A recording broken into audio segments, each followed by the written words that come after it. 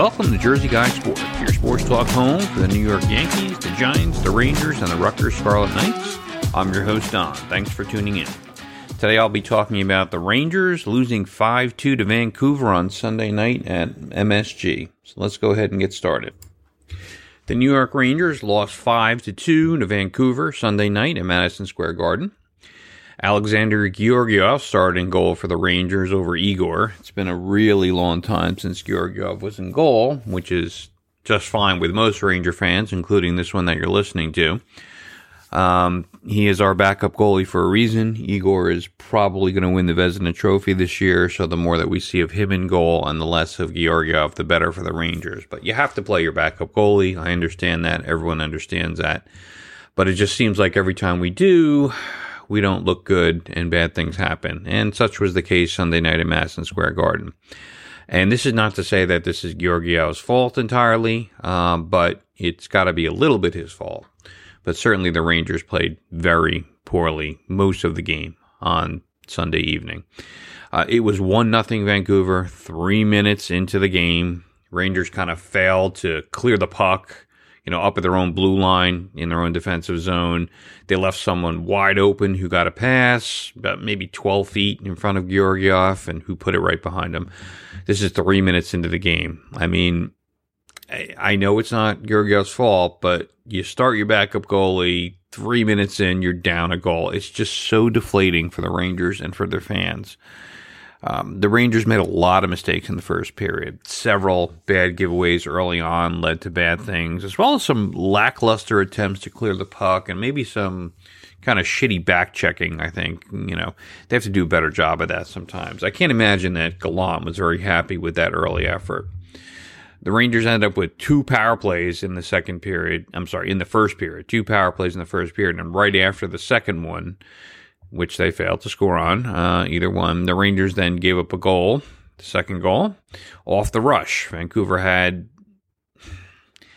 a 2-0 lead at the end of the first period, and it's hard to blame Georgiev again for either of those 2 goals, but you get the feeling that Igor would have stopped at least one of those goals, if not both of them. So it's just tough to watch. I always seem to get frustrated when Igor's not in goal, because I know the Rangers continually struggle to actually put pucks in the net themselves. So getting less than great goaltending is, the Rangers don't have any room for error because they're so poor offensively, especially 5-on-5. So having, the Vezina Trophy leading candidate sitting on the bench while we watch our team losing is a tough thing for a Ranger fan, and I can understand that. In the second period, it was a tough period for the Rangers. They were really bad in the second period. There was a shot from the boards. It deflected off a Vancouver player right over Georgiev, and it was a 3-0 lead at that point for Vancouver. I mean, it was a great deflection, but I can't remember really a single game this year where the Rangers were down 3-0 when Igor was in goal. It's probably happened, but none come to mind, I got to say. So, you're sitting there, it's 3-0 early in the second period, and you're thinking, when's the last time this happened? Maybe never this year because, Igor generally doesn't let that happen. But you have to guard yourself against that because you watch the Rangers play, and it's hard to understand why, but is it an effect of bad goaltending, or does the poor play lead to bad goaltending because they're harder shots to stop? Either way, the Rangers played like shit. And Georgiev wasn't terrible, but he also wasn't great. He made some good stops along the way, especially being off for a month.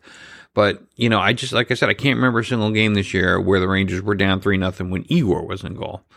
And it's, the Rangers were playing 3 games in 4 nights, so maybe it was, they were just tired.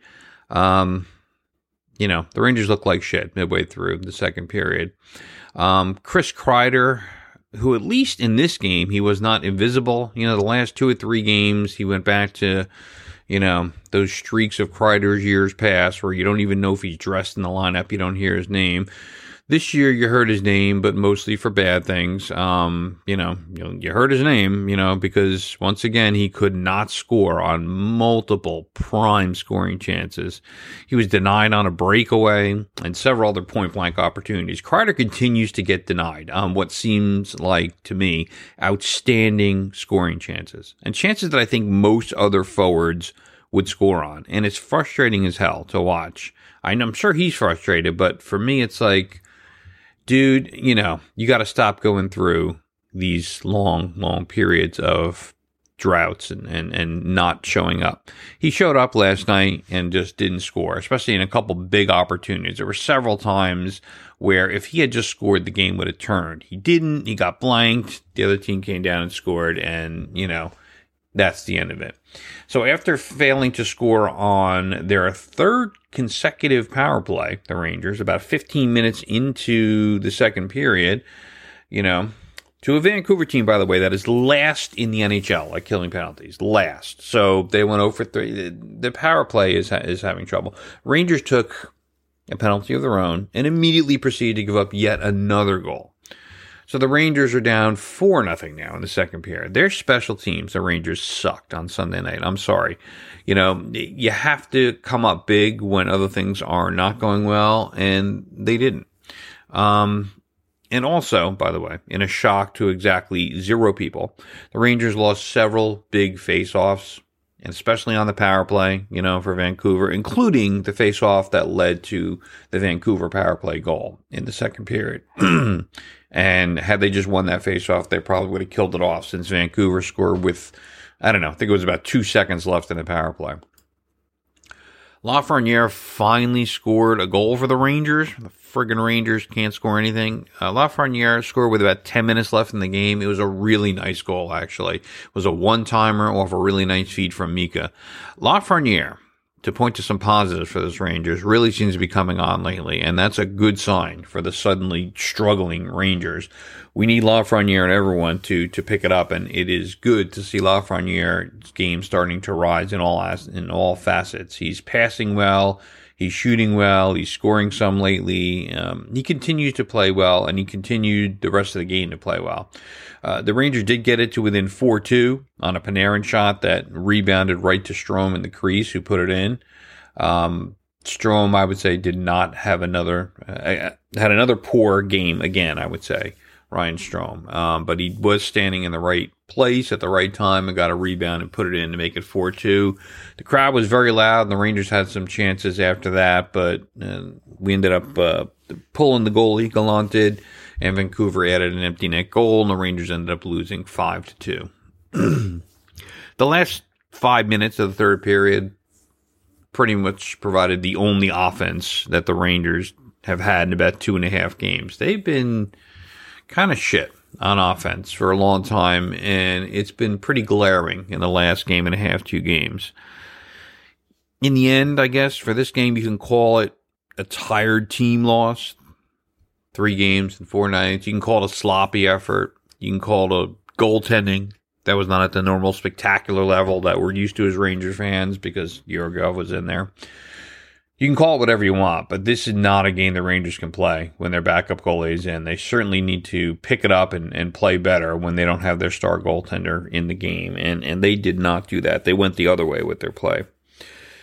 Hedl was a healthy scratch for the second game in a row. We'll see if Coach Gallant gets him back in the lineup after this second consecutive Ranger loss. I think for sure we're going to see that. Morgan Barron played well against Pittsburgh. I didn't really notice him playing as well against Vancouver Sunday night. So in my mind, we're probably going to see Hedl back in the lineup Wednesday night, and probably Barron back off, the lineup, out of the lineup. We'll see what happens. The Rangers need a shot of adrenaline. I think it's clear. Watching this team play, they need a blowout or two. They need some breathing room. They need some space. Every game that they win seems to be by 1 goal, where they're just putting every ounce of effort and every ounce of goaltending generally, to stop, the other team in a 1-goal game, or winning it in overtime, or winning it in a shootout.